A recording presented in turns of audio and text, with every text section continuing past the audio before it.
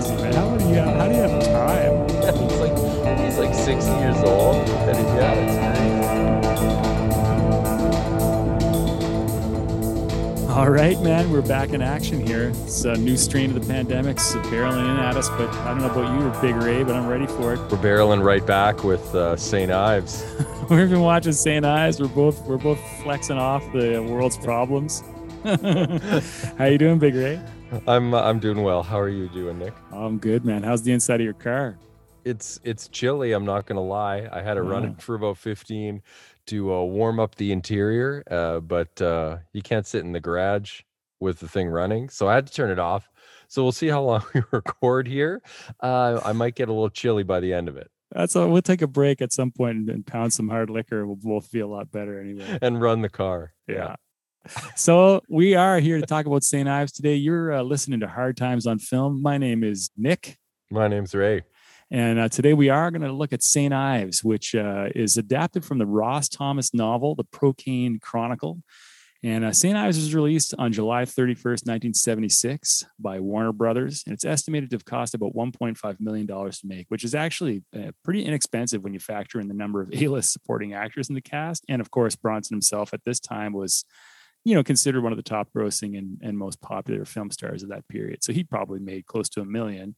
And then you had to pay everybody else. So it's $1.5 million. It's a pretty good investment, I think, in 76. Yes. St. Ives is noteworthy for the fact that it's the first of 9 films Bronson made with director J. Lee Thompson, and the first of 10 with producer Pancho Conner. And that trio was responsible for a lot of Bronson's most popular films, including The Evil That Men Do and 10 to Midnight. And, it's filmed in 75 in Los Angeles. Bronson was 54 years old during production. And the movie fits just after From Noon Till 3, which was 76 as well, and just before The White Buffalo in 77, which is another J. Lee Thompson, Pancho Conner collaboration with Bronson. So it's the start of a beautiful thing. He looks fantastic in this movie, lots of style, and it's shot within a year of Hard Times. So he's also still in tip-top physical condition. So yeah, I'm excited to talk about this one, Big Ray. I don't know about you, man. Oh, I'm really excited. We're going to talk about all those things. You dropped a whole bunch of topics that we could probably go on forever about any one of them. But yeah, let's jump into it. But we first got to hear what happens in this movie. Oh man, I gotta admit, when you're up, when I'm up, and it was a daunting task to try to summarize this thing in a paragraph. I don't know if I did it justice, but I'm gonna give it a shot. You got your stopwatch going for me? I do, and I'm really looking forward to it because I've seen this movie many times, and I have no idea what happens in it. So well, I think you may be disappointed, but I did my best here. The pressure's on. Let's give it a shot. All right, Big Ray. Here we go. You say go. Okay. Ready? Go. A huge 70s Cadillac Eldorado floats down a big city street. An impatient, heavy-set, expensive-looking man climbs out, hassles off some street toughs looking a bit too close at his car, and barrels into a gritty walk-up motel. This is the lawyer and business manager of a retired crime reporter, budding novelist, and exceptional man for hire, Raymond St. Ives, played by Charles Bronson. The lawyer informs St. Ives that he's been hired by an eccentric millionaire to retrieve some stolen documents, mixing a beautiful and mysterious ex-cop named Janet, a dead guy in a laundromat dryer, some shady police detectives that seem to arrive to crime scenes conveniently fast, and a rotating door of St. Ives contacts and informants who help him unravel what will soon become a hard-boiled LA mystery with him at the center. Have no fear, St. Ives is as capable as he is suave, and he soon figures out that the cops are crooked, the old man who hired him is a criminal mastermind, and Janet, the love interest, is part of a plot to kill the old man, frame St. Ives, and walk away with a cool $4 million cash. St. Ives stays on top of everything and a step ahead, and in the end, he walks out the door with his nose clean, the mystery solved, and one step closer to writing the missing chapter of his soon-to-be great American novel. Well, buddy, I'm not sure. Yeah, it's. I glanced over a few details. It's a bit of a death hunt. You might have pulled a bit of a death hunt on this one. You're a bit over. We'll have to look back at the tape to find out exactly how much over you were. But. To my own credit, though, you got to admit that the plot and the action in Death Hunt is a little bit dwarfed by the goings on of the St. Ives storyline. I did enjoy how you sort of brush aside a lot of the comings and goings of the middle third of the movie and just sort of jump to the paint to the the plan with a pretty broad brush there at the end. Well, I think that's the only way to digest the movie properly. I think if you get bogged down in some of the details, it can get a little confusing. So, but we'll talk about that in a few minutes. Yes. I want to hear from you. What do you think about Bronson's entrance in this one? Because I really enjoyed this one. I think this is a pretty spectacular entrance for Bronson. I agree. He well, when we meet him, he's under the covers. Yeah, it's literally an unveiling. Yeah. And we get the impression that Ray St. Ives is the kind of guy who is going to sleep in unless he has something important that's going to get him up out of bed. And who knows what he was doing the night before. But he is finally enticed to throw back the sheets and reveal himself when he hears that there is a job afoot. All right, now for the good news. You got an offer of employment. Not interested. You better be, Buster. Abner Procane, male, white, 65 years old, extremely wealthy, eccentric, lives on an estate in Holmby Hills. The gentleman has had something stolen. The thieves have offered to return it for a piss pot full of money. You function strictly as a go-between. For which I'll get paid? $10,000, cold cash. And if we can finagle it a little bit, possibly even tax-free. Do I have to murder anybody for that? As your lawyer, I would advise against it. Yeah, he throws back the sheet. Yeah, the hair, the mustache. This is mid-career peak Bronson. Very much the mechanic look, which in our interview with Paul Talbot, he was saying was his quintessential look. I think he carries that look through pretty much exactly here. The same hair and stash from that one. Yeah, his hair is a little longer than it sometimes is. Like he doesn't actually have sideburns per se, but the hair is just so long that it's creating them, right? And his stash is wispy. J. Lee Thompson does some significant close-ups of Bronson's mustache in this movie, and you can really get in close to see the shadow that the hair makes on his face, and you realize how wispy that stash was. So this is a special role for him, I think. Well, how would you describe the St. Ives character? He's way more upbeat than we almost ever see Bronson, right from that first scene where he hears he's going to have a little bit of money coming in, and so he can put some money on the football game, and he makes that call, and then he's just so excited. It's like he's back in the game. He's rubbing his hands together. He's got this big broad smile on, and there really is a kind of a light touch to this character all through the movie that we, off the top of my head, I don't know when we ever see that on another movie from Bronson, but in this movie, it's a really important part, I think, of the enjoyment of it, is watching him have such a good time.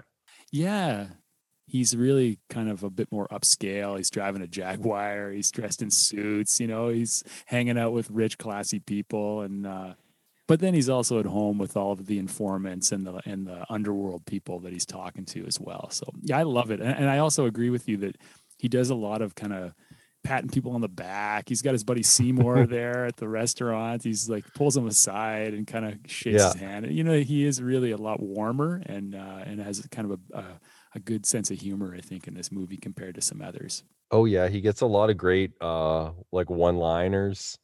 Like he needles some people, like when he buys the guy lunch at the diner there with all that tons of food on his plate and all that kind of stuff. Like he's just, it's like he's joking his way through this whole criminal scheme that he becomes part of. I have to say too that his acting in this is really stellar. Like he really sells some pretty simple lines and adds a new dimension to them in a way that, really puts his acting on display, I think, better than some of the films that we've already talked about recently. So yeah, in my mind, this is one of the best Bronson performances I think I've seen to date.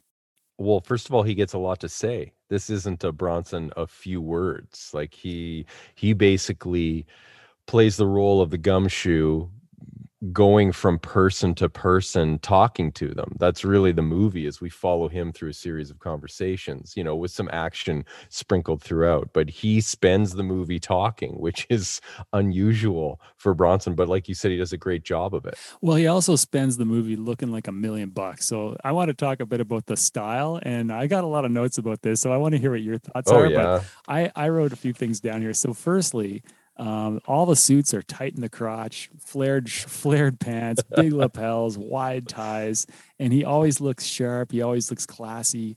He goes on one of his assignments there to the laundromat. He's got a brown turtleneck and a tweed sport coat. And then he goes to the LA train station where I've been, actually. It's pretty cool to see it on film. He's got this beige suit with a big button sewn over his ass. It's a very strange focal point, and it's kind of a weird, it features very prominently in the scene. And there's just so many great suits. Like the lawyer at the beginning goes whipping in there with a 3-piece suit on. It's very polyester, very thick, and it's not that far removed from some of the outfits that we saw in Mr. Majestic that Renda and his crew of bad guys would wear. Yeah, and when he's at home, he's got that robe, he's got that house coat, that like silk house coat that he wears with the huge stripes on it. And then well, there's a few in this movie as well. It's Janet. She also has one in another scene. And so and she wears a pantsuit too most of the time. So everyone, the men, the ladies, everyone is in these thick, crisp suits. And then when they're at home, they're all in these silk robes. Yeah. Even Procaine's wearing like his smoking jacket with a mascot. Yeah. I think this is one of the only movies where it's overtly in your face fashionable. Like, I have to imagine in 1976 these were fresh styles. Like, it's designed that this character, St. Ives, he's not just accidentally, like, we love everything Bronson wears even when he's working in the melon fields or whatever, but this character, that car he drives, all the clothes he owns, like, this is a man of refined tastes. Hey. Hi, Charlie. How are you? You know this guy, Lieutenant? What do you mean, do I know him? Everybody knows St. Ives. He's a big-time columnist, crime reporter. Now he's an author. He's writing a book. How's the book coming? Not worth a shit. Oh. Well, maybe you got a weak story. Yeah, I guess so. Hey, you found him walking around with $100,000 in a bag. You didn't steal it, did you, Ray? No, and I'm not that hard up. Give him back his $100,000. Let him get out of here. See you later, Ray. Thanks, Charlie. I was noticing that the art department props guy is a guy named Sam Gordon, and I looked into it, and he's done a lot of films, but he's worked a lot with Bronson. He did art department on Magnificent Seven, on Villa Rides, on Mr. Majestic, on Breakout, Breakheart Pass, and From Noon Till 3. And I love that there's so many cool props in this movie, like the remote controls, the telephone technology at the gate. Like, it's very 70s, but cool for 70s, like the remote control for the lights and stuff that he has. And I really love that he's got that the props in his bedroom too, like the Onion Head book on the back wall. When he's lying in bed, you can see it very clearly. Onion Head, and it was a book that's it's released in 1958. It's a comedy novel that was about the escapades of a sailor on leave, and he's got this beautiful photo actually of Bronson with a child. And it's like a young Bronson with his kid, and it comes a couple times in the movie. And those are great choices, and it really adds to the kind of the style and the atmosphere of the film to have those kinds of choices being made. And one other thing I'll say about this is, two other things. One is the lighting and direction in the movie. It was really painting with a heavy brush sometimes. Like, for example, you see it most in Procaine's house, where you first meet Janet, right? Jackie Bissette's character. Like, she's lit like a window display in a store, It's really something. And the music when she steps into the room every single time, it's like a jazzy alto sax or a clarinet, And then the best part though in the house is the big reveal at the end when you find out that the psychiatrist is behind the mystery, and he's all shrouded in darkness. He looks like Doug Henning or like David Copperfield, He's got that weird long pistol, like a magician's wand or whatever.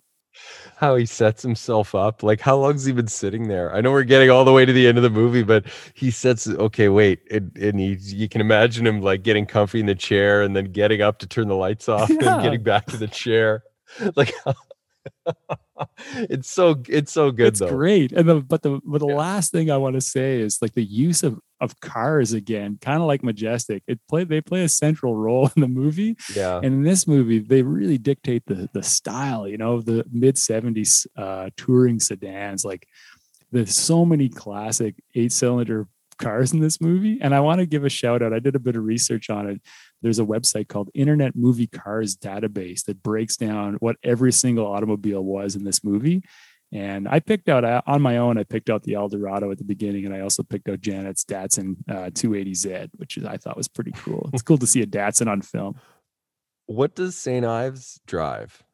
St. Ives drives a 1960 Jaguar MK2. All right. Yeah. Yeah. Cool, eh? I'm going to hit Kijiji up and look for one of those, see if any of those are around. Because he looks amazing in that thing. I wonder if our weird Canadian town you'll be able to find one of those like Kijiji. Maybe. Yeah, someone's got one of those on blocks in their yard, waiting for Ray to show up. We're all over the place with the style, but another thing that all through the movie, there's just the wildest wallpaper, like in all the different rooms. Did you notice this? Like when they go out for dinner and they're at that restaurant and they're watching like that Chic and those other guys talking, and like that restaurant is outfitted with just some insane wallpaper and like the most ornate, it probably had the texture where it was fuzzy or whatever, like all that kind of thing. Like it is deep into the richest 70s vibe, like all through this movie. Well, then I'm going to say one last thing too, because back in the 90s, there was this event where a buddy of mine was shooting a video and he wanted everyone to dress in the most ridiculous fashions we could find. So I had like a leopard skin shirt and big plaid pants and a toque and stuff. And everybody was dressed like that. And I swear to God, man, the scene where the guy gets thrown out the window and then there's a big crowd at the bottom of the building at the end when Bronson comes out. Yeah. Everyone, it looked like that video. Everybody on the street was dressed in the most ridiculous fashions. I really recommend anybody listening to go back to that scene and just watch it again and just watch the crowd. Yeah, it's fantastic. Well, okay. One question I have for you is about the music. So Lalo Schifrin, is that how you pronounce this guy's name? Lalo Schifrin. Yeah, Lalo Schifrin is probably the most celebrated, like top-notch composer we've encountered yet talking about Bronson movies. Like this guy, he's an Argentinian composer. He starts off in the 50s playing with Dizzy Gillespie. And then he launches into this absolutely like massive career, scoring over 100 movies. He's responsible for a ton of great stuff. Like he does the Mission Impossible theme, all the Dirty Harry movies, Cool Hand Luke, just like movie after movie. Weird ones, like he does those Rush Hour movies with Jackie Chan. And I got to do a really deep cut shout out to the Planet of the Apes, the series. He does the music for and the theme, which is one of my favorite TV shows of all time. I love that show, and he does the theme for that. So yeah, Lalo Schifrin, amazing stuff. And this is textbook 70s thriller funk, really is what it is. It's like heavy on the hi-hat. It's bass driven. It's accentuated with like hand drums and wah-wah. And then we get these soaring orchestral melodies over top. And it's such a familiar sound because I don't know who laid the foundation for this and who copied who. I don't think he didn't invent this combination, but it'll make you think of like, the theme to Heart to Heart. Yeah, totally. That one. Or the theme to Vegas. Though, in fact, I had to go and check the theme to Vegas because it sounds so similar. It's a little bit like the Love Boat theme too, even Shaft and stuff though. And that's the other thing I was going to say. It's firmly in the Shaft vein, especially Shaft's big score, probably the second one. It sounds like all those movies, which is kind of funny. It creates this sort of weird loop because Shaft was obviously like an urban African-American version of a classic gumshoe detective, and then we get St. Ives is almost like this upper class like white shaft. Like it's like the snake eating its tail. Like, you know, like Shaft imitates kind of like Sam Spade or whatever, and then St. Ives comes and does Shaft. So, yeah, it's this weird cycle. I don't know. That just occurred to me. Just with the fashion, but he lives in kind of a crummy apartment. He's very Shaft-like in a lot of ways. The way he moves through the rich and then all the informants and stuff. It's very similar to Shaft in a lot of ways. Yeah, it's really unfortunate. This soundtrack doesn't get a release, even at the time, which is really weird in 1976 for a major film starring Bronson from Warner Brothers. It doesn't appear to have ever come out. If I had to guess, I think it's because there might not be an album worth of music in it. Someone's done a supercut of it on YouTube that you can listen to. There's like 10 or 12 minutes where they've taken it all from the movie and put it together pretty nicely. So I think all the listeners should head over to YouTube and listen to that. It's pretty good. I forget who did it. But another thing you can do is that Lalo Schifrin, the same year, 76, puts out an amazing album called Black Widow. And you can get it on your Spotify or your Apple Music or whatever. And it's a really cool album. And although you can't get this soundtrack, you can go listen to that one. I don't think you'll be disappointed. It's called Black Widow. So, you know, that might get us into our substance talk here, the big ideas section of our podcast. And again, you're listening to Hard Times on Film and with Big Ray, and my name's Nick. The substance, according to Nick and Ray. You know, I didn't really see that there was a big grand point being made here. There's no social commentary really in this film. There's not any underlying ideology at play in the story that's being told. You know, I really just think this movie's about entertainment, and it's masterful in the way that they've executed that. You know, from the fact that like it's a great mystery. There's this mystery that needs to be solved right from the start. You're not sure what's going on. They really play with the viewer. There's a few options pretty much off the bat. As you get to know the characters, you're thinking, yeah, it's probably this person or that person who's going to be responsible or be the ultimate villain in the end. And you're right. You know, I think I picked out that psychiatrist pretty quick, and it wasn't a shocker that he was revealed at the end to be the mastermind behind the caper. You know, the other thing I really love about this film is all of the characters are so well developed, even though we don't know their backstory. So there's not a lot written into the script that tells you who these people are. But the way St. Ives interacts with them and the closeness, the viewer just kind of goes on this ride with St. Ives, and you really feel like you're in on some sort of little community, right? Like all these people know each other. They all know what's going on. There's lots of examples like Hesh, the guy who runs the restaurant. Like he knows everything that St. Ives has been up to somehow. Yeah, I think that's just such an ingenious device for establishing an atmosphere and really creating a world that you're in when you're in that movie.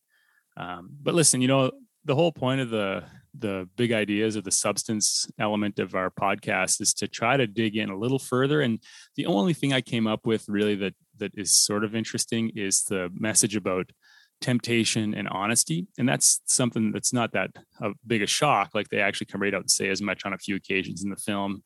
The best example of that's when there's two examples. The first is when Charlie, the lieutenant, who's just great. I love that character. He picks up St. Ives at the hospital and drives him home.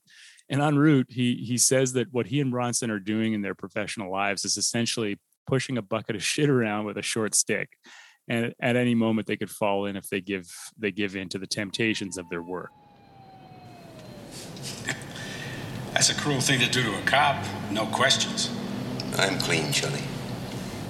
Maybe. But you're pushing a bucket of shit around with a short-handled stick, I'll tell you that. That's a nice figure of speech. And you could fall in the bucket, easy. Just like me.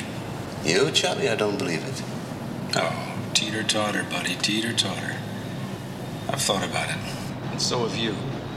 Like when you were hustling crime exposures for the newspapers. Exposés? Yeah. Well, the right kind of payoff here and there, and some of those stories might not have appeared. Yeah, you're right, Charlie. You have thought about it. But if I fall in knowledge. And then later, Procaine tells St. Ives that they could be friends because they're both so fundamentally honest.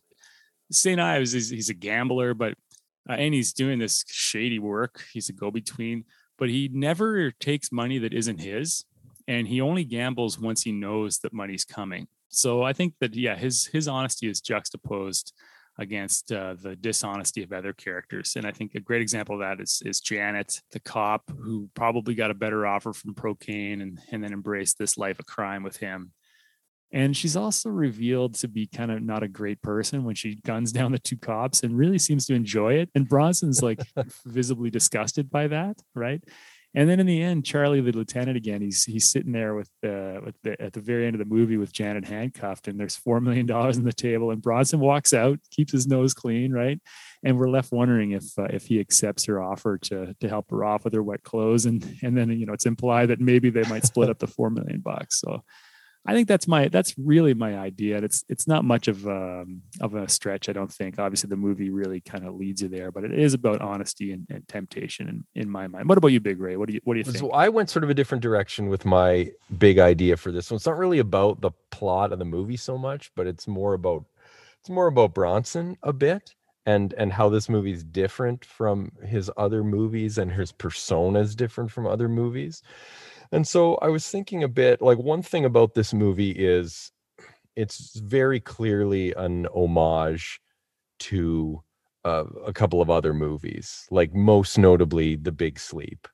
Like the scene where he goes to see Procaine, he's sort of called to this ailing, elderly, rich guy's estate where he's given a task, and he spies this young, good-looking woman, is taken right out of The Big Sleep with Humphrey Bogart. And you'll see the same scene again in The Big Lebowski, where Lebowski goes to the Lebowski estate and he sees Bunny there. So they homage the same thing in more ways. So that's a great triple bill. But that got me thinking about Bronson in the Bogart role, because this is the first of two times that J. Lee Thompson is going to put Bronson in a very specifically Bogart role. He does it this time, and then Cabo Blanco, while not a direct remake of Casablanca, it's the whole movie's basically a riff on Casablanca with a little bit of Key Largo in there too. So there's a couple movies there's a direct link, but like Bronson is playing the Bogart role, and J. Lee Thompson's kind of positioning him as like the Bogart of the 70s, which is a really interesting thing to think about. And there's a third movie that links them too, which I discovered once I started thinking about this, which is the Kid Galahad. Bronson is in Kid Galahad with Elvis in 1962, and that movie was based on an earlier Kid Galahad in 1937, which starred Humphrey Bogart. Now, it's not quite so perfect because they don't play the same role in those two movies. I wish they did, because that would be great. But they do play different characters, but they're in that same story. And so anyways, I'm thinking about Bronson and Bogart and the interesting things that they share. Like, both of these actors become big stars later in life. Like, Bogart doesn't hit his big roles till he's into his 40s, where he moves out of playing bit players and, toughs and henchmen and stuff like that. And Bronson, obviously, as we know, in his not till his early 50s does he really break out and become a big star. Both of them were on the short side. Humphrey Bogart's 5'8", Bronson's 5'9". And both of them weren't really traditionally handsome men. Not in that sort of marquee star, big draw, good-looking guy kind of way. No, it's like they said he's a handsome ugly guy, or an ugly handsome guy. Yeah, one of the two. And they were both like that. So they both had a physical presence, like Bronson more so in a muscular way, but Bogart has a real physical presence too. He holds himself in weird ways, and his pants hiked up, and he's always decking guys with these like 6-inch punches and stuff like that in those movies. So they both have a physical presence. They both have, like, again, like what Talbot called an arresting face, right? Like a face that just captures your attention. Even when they're in the background, they don't ever just fade into the background because they have such interesting faces. And they were both depicted on screen as leading men who women love. I don't know how much of that is a creation of the movies that they're in. We'd have to like maybe go around and ask some ladies. I'm not sure, but both of them in their movies, they fall into bed really easily with, you know, the femme fatales or the pioneer women or whoever's around in whatever kind of movie it is. Yeah. You know, and we just take it for granted in the movies that like Jacqueline Bisset sees Bronson in St. Ives and he said something complimentary to her and she's like, oh, I was wondering when you'd notice. Like she's just all about St. Ives. This is the first time she sees him. And you might, I don't know, like it totally makes sense to me because I think Bronson is awesome, but I'm not the target audience. I don't know. And same thing with Bogart. Like he's always hooking up with women where I don't know, he probably looks just more like somebody's kind of oldish uncle.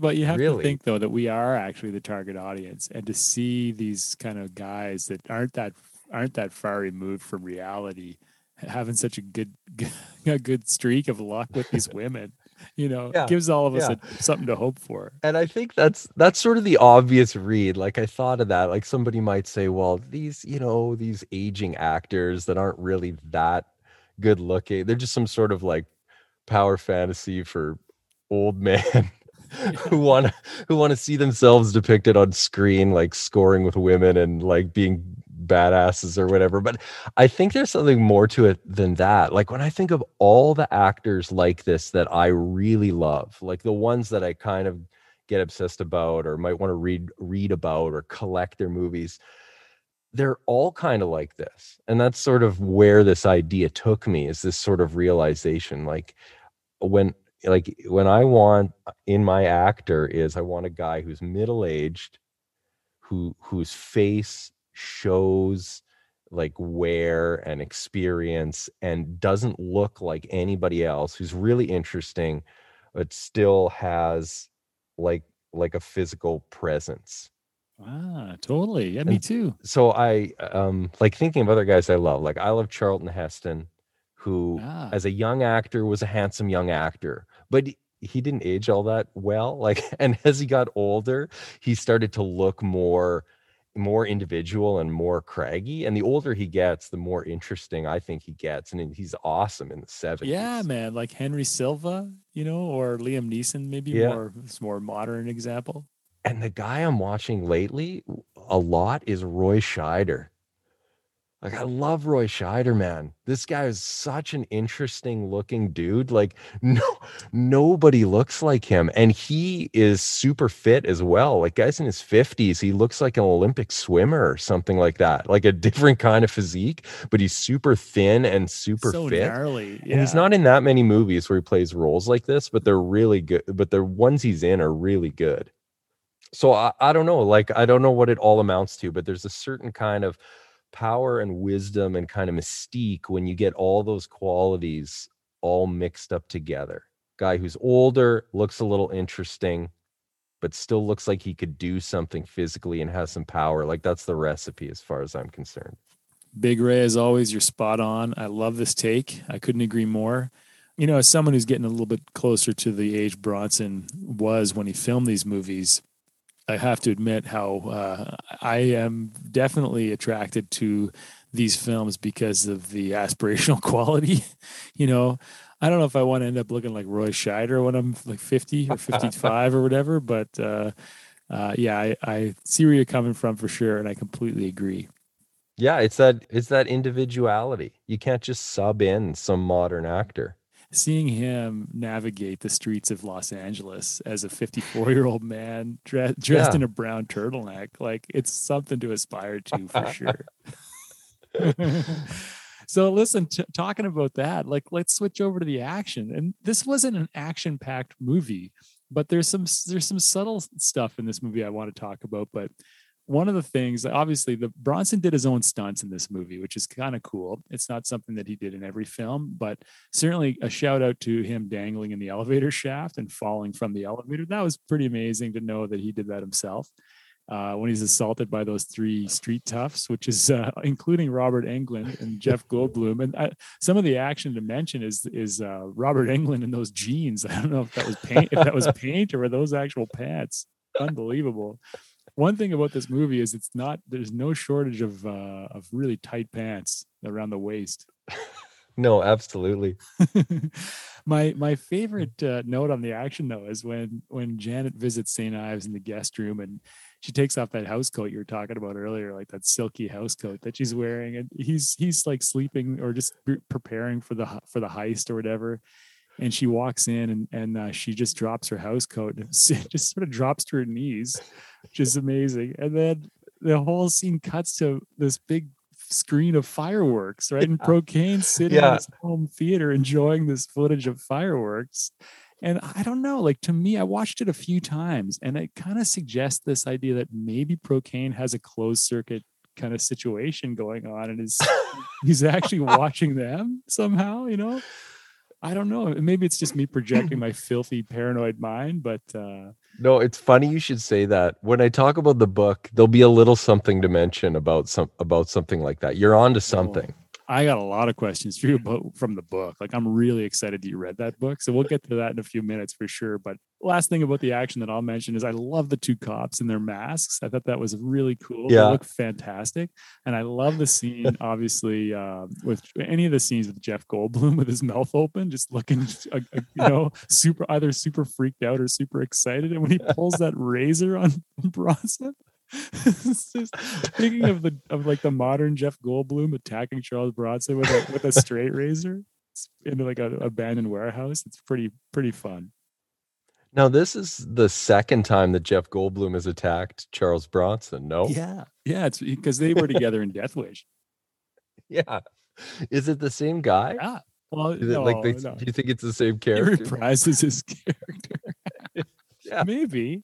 Well, here's a question for you. Like, I want to get into this just for a minute. So, there's three things in this movie that I can't figure out, and I want to ask. Okay. I want to ask you this before we move away from the substance and the action.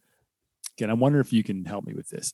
There's three things. First thing is, who hired the three thugs? Okay, because they obviously knew he was a go-between. It's implied when Goldblum says, we're going to get you. Calls him that go-between. Okay, that one. Then there's this weird scene in the lobby of his motel when Bronson goes through, gets his keys, walks out, and this guy who's very well dressed with short black hair follows him out and then follows him all the way to Procane's house, right? Who the hell was that? And then thirdly, this is the biggest mystery, when they're sitting in that fancy restaurant, Procane, him and Janet, there's someone like filming them and they're all bugged. There's microphones in the wine cooler, like who's doing that? Like, is that the psychiatrist? It's certainly, is it like the cops? No.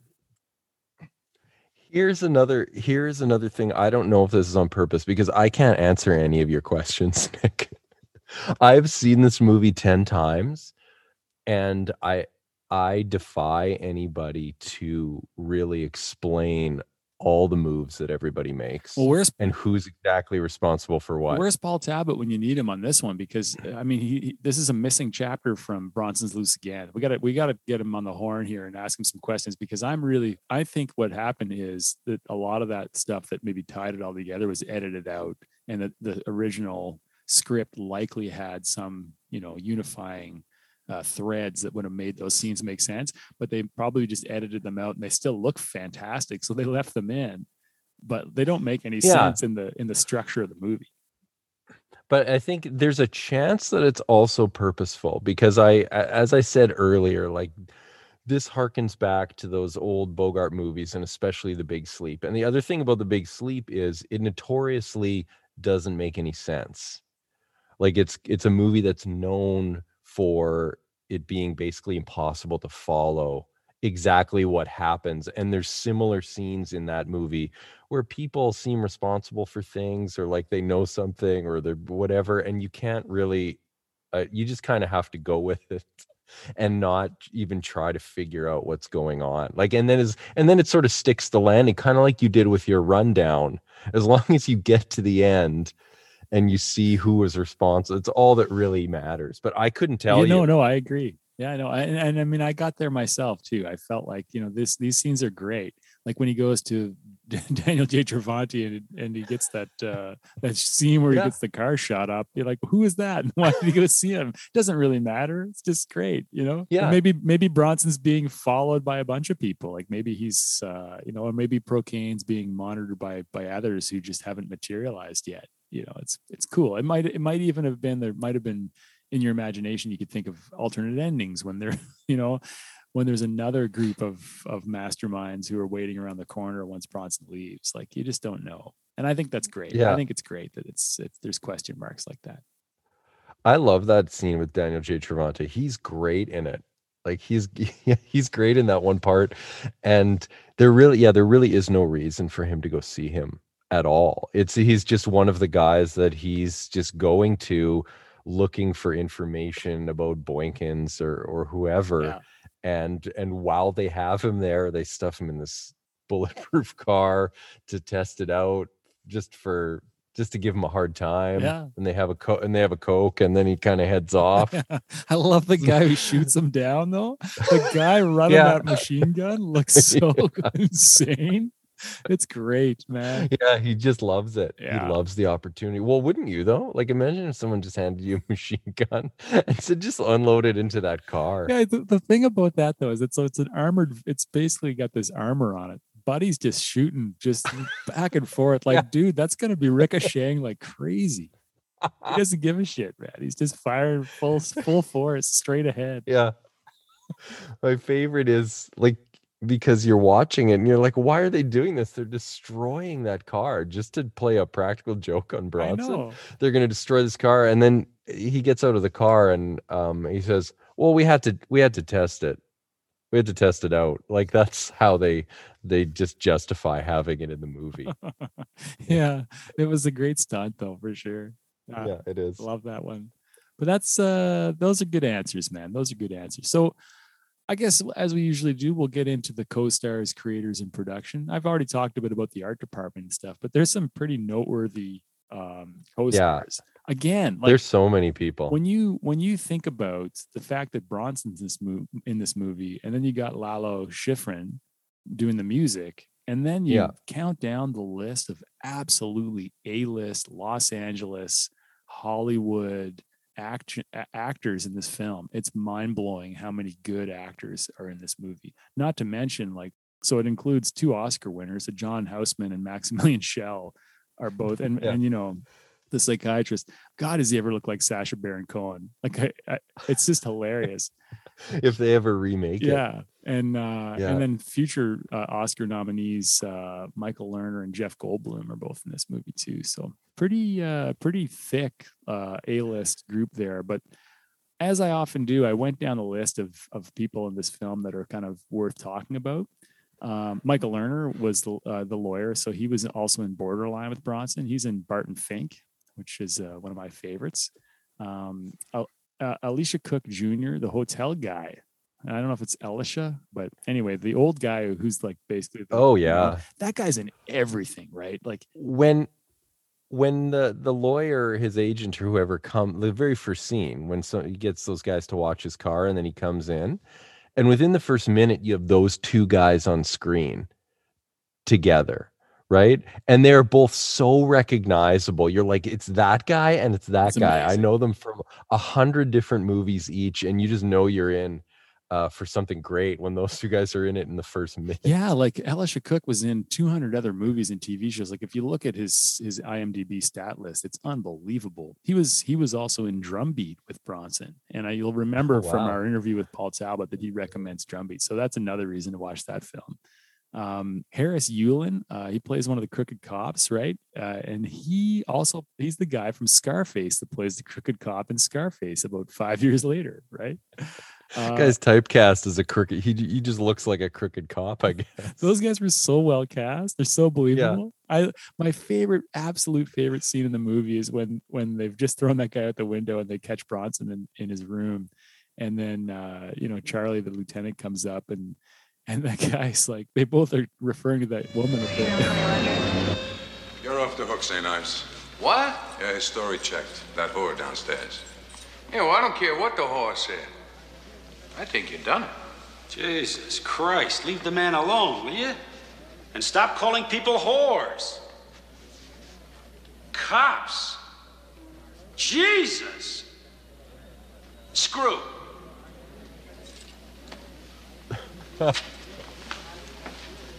Yeah.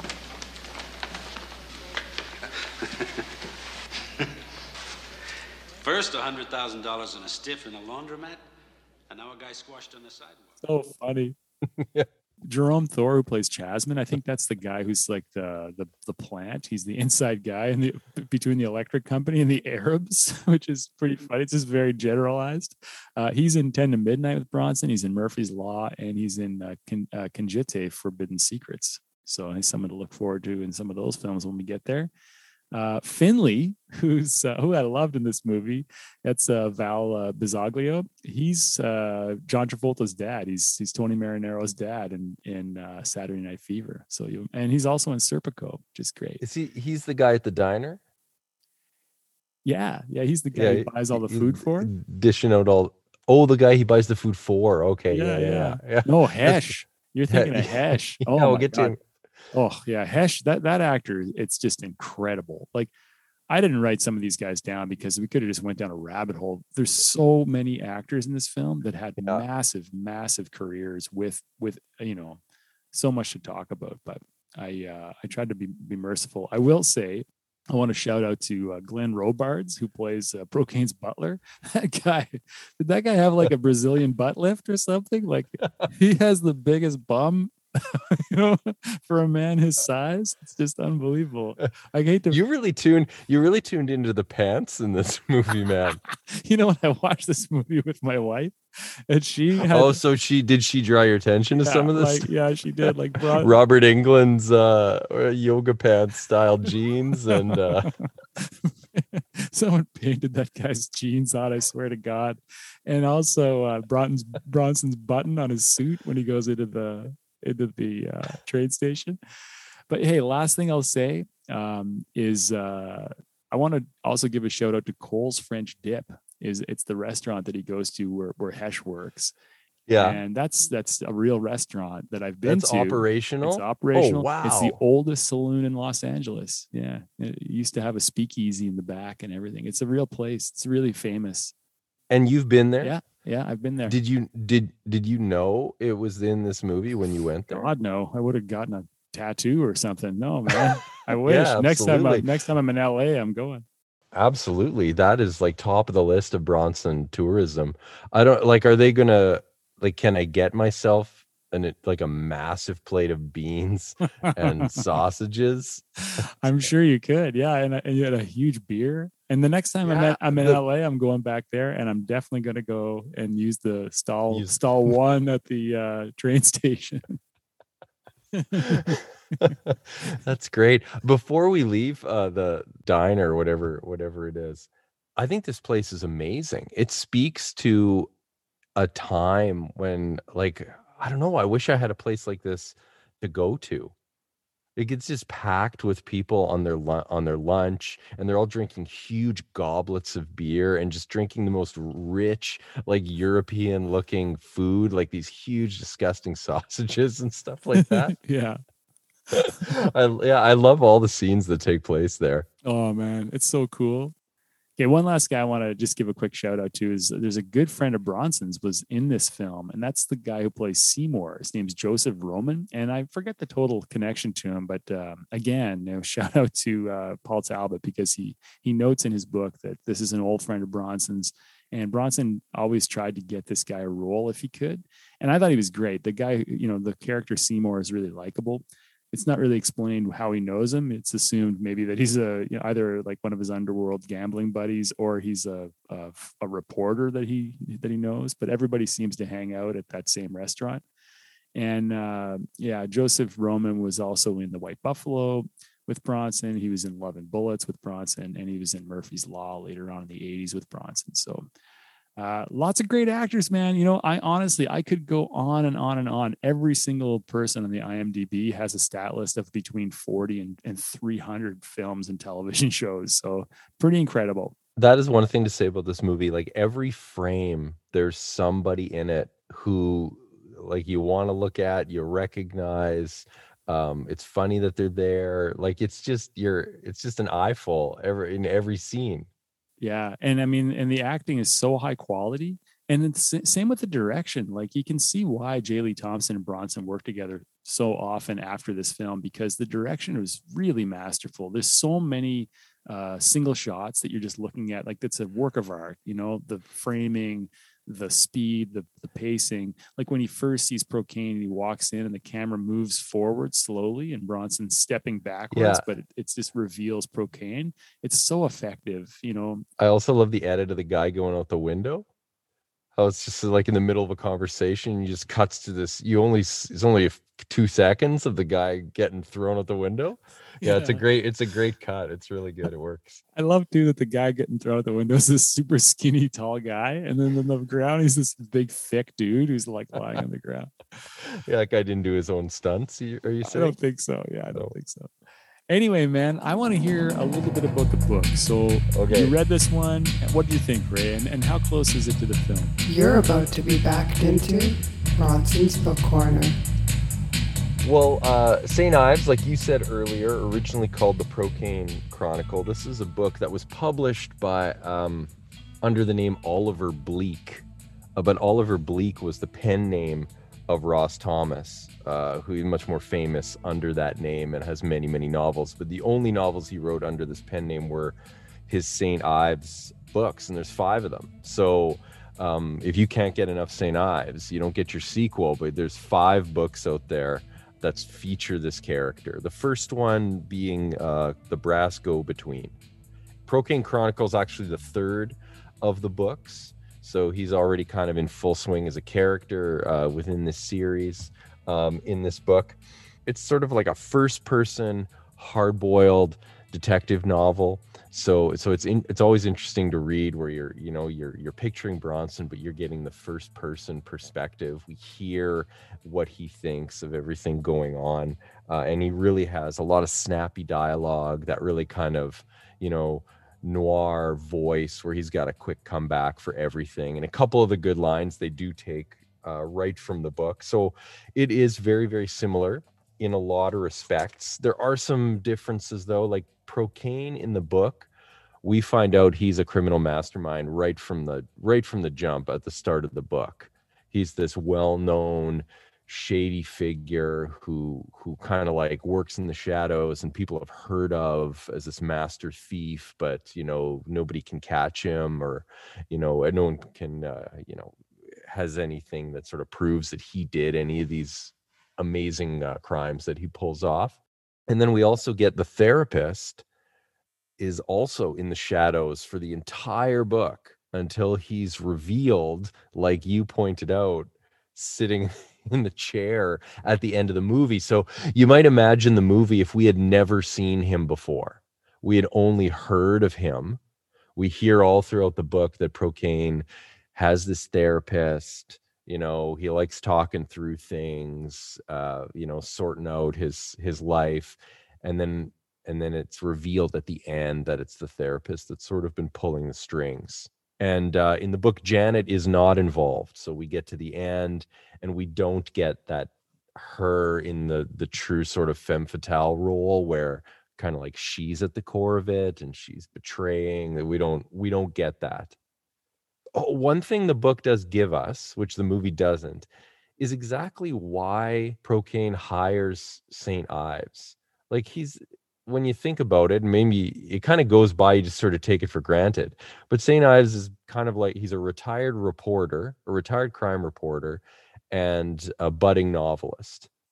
And he gets hired as the go-between to drop off this Pan Am bag full of money at this laundromat. And you might wonder, well, why does he do that? Like how do they get his number?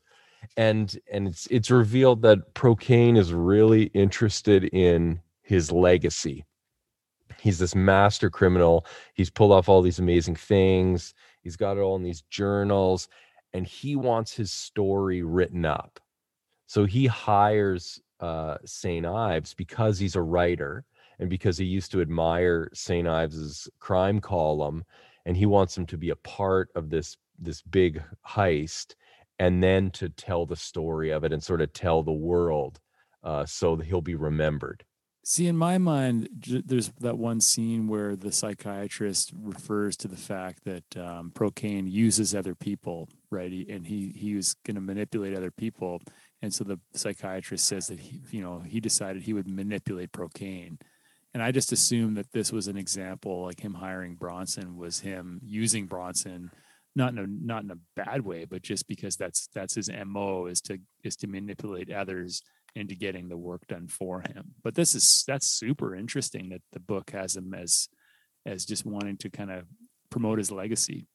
Yeah, and it's weird that they cut it out. They cut all sorts of little sort of connective things out. The book does make more sense, like to sort of in a linear fashion follow the plot more so than the movie does. But I think the movie does lean more into that kind of LA noir mystery a little more than the book does. There's the cinematic callbacks kind of take over in the movie and sort of make it its own thing a bit.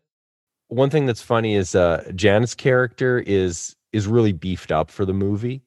She's pretty limited in the book, although she does some of the same things.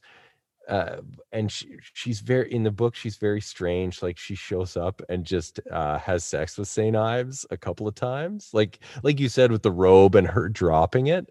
But in the book, we get two really kind of really trashy, like page and a half sex scenes between the two of them from St. Ives' point of view. There's lots of back scratching and like different sounds and stuff like that, like in the way one of these sort of pot boiler kind of like short novels used to always have to throw one of those in. So in this case we get two of them, so there's that, and she's got all these weird sort of ideas about things. Oh, and that reminds me, you had talked about him maybe taping them in the book.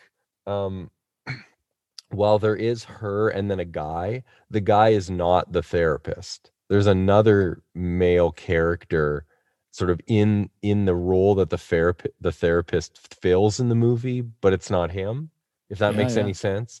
And he's kind of lurking around, like while they're doing it, he's like there. He's like comes out of the bathroom while they're in bed and stuff. And so like he's kind of like watching them, and this is a thing that he does, and she's cool with that. And it's this really weird kind of like kink relationship that goes on between all of them, and even Procaine, it's sort of suggested. So when you were picking up on that, there is sort of like there is an undercurrent to that maybe carrying over. Yeah, there's a weird dynamic in the film between Procaine and Janet, where he'll kiss her hands, he'll kind of refer to her in a very affectionate way, but then there's a few scenes where she's kind of recoils when he's coming near her, and you feel like you're not sure where they are in terms of their relationship. And similarly with the doctor. So that makes a lot of sense. I'd love to have been just a witness or hear a recording or see a film of the making of this film, where they had Bronson and J. Lee Thompson and the writer sitting in a room talking about how they should pare the film down or pare the story down to make the movie make sense. That's just so fascinating. I wish stuff like that was recorded somewhere. Yeah, well, we got to get Talbot on a chapter for this one for sure. I'll send him an email. I think we haven't really mentioned Jacqueline Bisset much, but she oh wow, she's great in this movie. She would become sort of a huge star the following year. Still a star, like she's still making great movies. But she would become I think it's The Deep, right? That was the year after this, where she has her very famous sort of like white t-shirt scene that sort of catapults her to sex symbol status. But I think she's amazing in this movie. She's really great. Her style, her crazy eyelashes, like this super thick mascara she's always wearing in the movie. Did you notice that? Her hair looks super cool. She's wearing that. There's that one like pantsuit, the black and white pantsuit. And then she wears this one like white kind of Evel Knievel Elvis kind of pantsuit. That's really great. Like they really did a good job with her style in this film. And her acting is pretty extraordinary. Like she's a very, very capable and magnetic actor in this movie. Yeah, she's good. Just before we get too far away from the book, just to wrap it up, it's an interesting read. It's a really quick read. Like this is a short little kind of just a little beach sort of thriller. I'm definitely going to check out the other four just because I want to have stories I can sort of picture Bronson going through. It's not the greatest. It's the first Ross Thomas book I've read. I wouldn't say it's the greatest. There is some great dialogue and there's some really funny lines, but it's really kind of its time, a sort of a trashy novel. You find a copy of this one cheap, pick it up, especially if it's got the St. Ives cover on it like mine does, which I love the painting from the poster on the front. This is another one of those books that I think I'm going to have to borrow from you, or I'll go out and find my own copy. Really appreciate you reading it and telling us about that today. And that brings us to our next segment, which is the Review Roundup. The Review Roundup. So Big Ray, what did you find about this one, man? A lot of people really love this movie, but I found that there's more kind of negative reviews on this one than I would normally find for a Bronson flick. What did you find? Yeah, I found the same. Like when you look around, you see a lot of middling reviews of this. I think it was different for him. He doesn't he's not cleaning up the streets in this movie, and I think some people maybe didn't get what they were looking for in their Bronson movies, so they find reasons to dislike it. But this is, for me, this is a kind of a 70s thriller that I love. Like there's so many movies like this, and so it's right in my wheelhouse, so I love it. I have to say too, like I haven't seen this movie in 30 years, and when I saw it the first time, like I remember it had a positive impression on me, but it felt dated at that time. I watched this time. I loved it, man. It was so, I love this movie. I've watched it 3 times. I love it too. It was so, really, really, this is one of my new favorites, to be honest with you. I think it stands up there with all Bronson's best films. You're getting into our rating already. I'm jumping ahead. I'm excited about it. It's such a good fit for him. Like I really wish there were more movies with him in this role. Suave, fast talking, high fashion, like just floating through the world of crime and all sorts of shady characters. Like he's so good in it that I feel like there are 10 movies like this with Bronson, but there aren't. Like I'm sure, this is the only one? Are there any other movies where he plays this kind of character? You know, it harkens back a little bit to some of the movies he played in France and in the European films. But yeah, there isn't really anything of this caliber, I don't think, beyond this movie, unfortunately. You're totally right. And there should be. There's a lot of the Paul Kersey in his movies, but there's not a lot of Ray St. Ives. No, you're absolutely right. And I was going to mention that when I was doing my substance bit. This seems almost like an American attempt to make one of those French movies, like a Rider in the Rain or a Farewell Friend kind of thing, like to make him a sex symbol in that way. And I don't think it really succeeded with the public. So anyways, there's a lot of reviews that get into those kinds of feelings.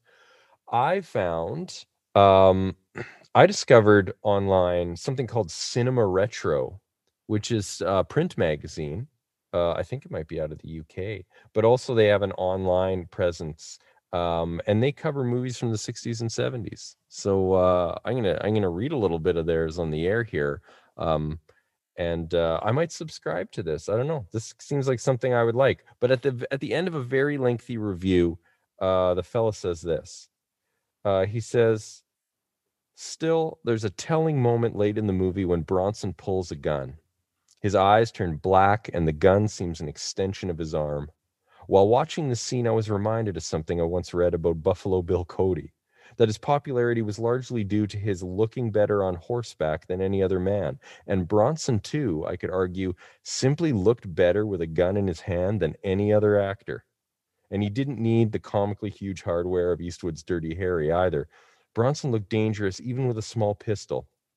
Perhaps it was inevitable that he'd resume making violent pictures and leave the more subtle characters behind. But in St. Ives, he was compelling without leaving the streets awash in blood. Bronson was better than anyone knew." Wow. Very well written. I think that's incredibly well written. So shout out to that magazine. Like, get online and subscribe to. They're doing some stellar journalism there. But I think that's totally agree. I love that observation the guy makes.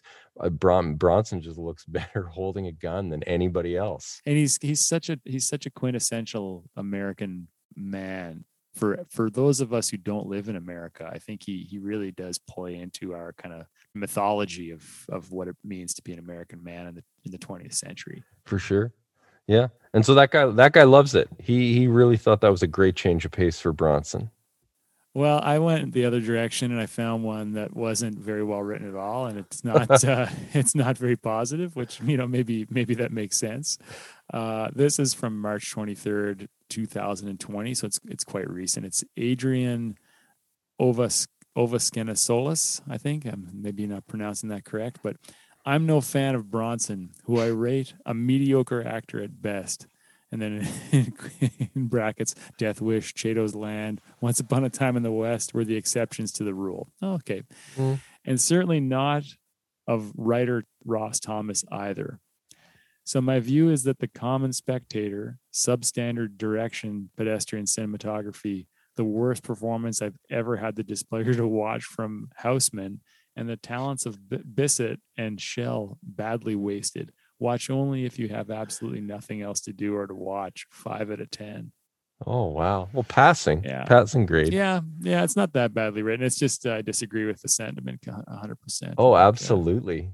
I think they're giving. What were you expecting? I think they're giving lots to do. Shell is so funny. He has he has a couple lines that I can't get out of my head. His line delivery, and I don't know much about him. Is he affecting that accent in the movie? No, he's Austrian, I think. Is that his natural accent? There's a couple things I just love. I'll find myself muttering them after I watch this movie.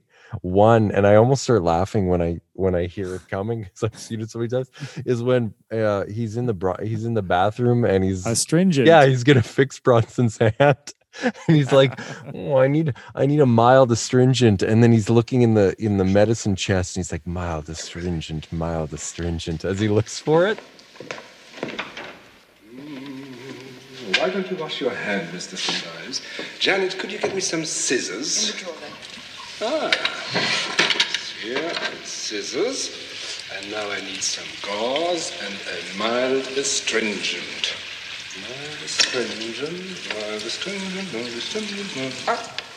astringent. Why don't you sit down, Mr. St. Ives? Oh, I just love it. And the other one is when he reveals himself in the chair and he tells Houseman, he's like, I've had to listen to your mewling problems. I love that one too. Yeah, he's great. I love when he's walking around the pool and he's like, Mr. St. Ives, Mr. St. Ives. He just keeps saying Mr. St. Ives. It's no use and wait. You might as well just come out, Mr. St. Ives. We'll end it quickly. Yeah, which doesn't make any sense. He's by no means like trapped like a rat or anything. Like, he has no idea where he is. You might as well come out. Yeah. He brought it and shoots him. Yeah. But yeah, no, so Adrian Ovaskenolis clearly didn't see any of those scenes.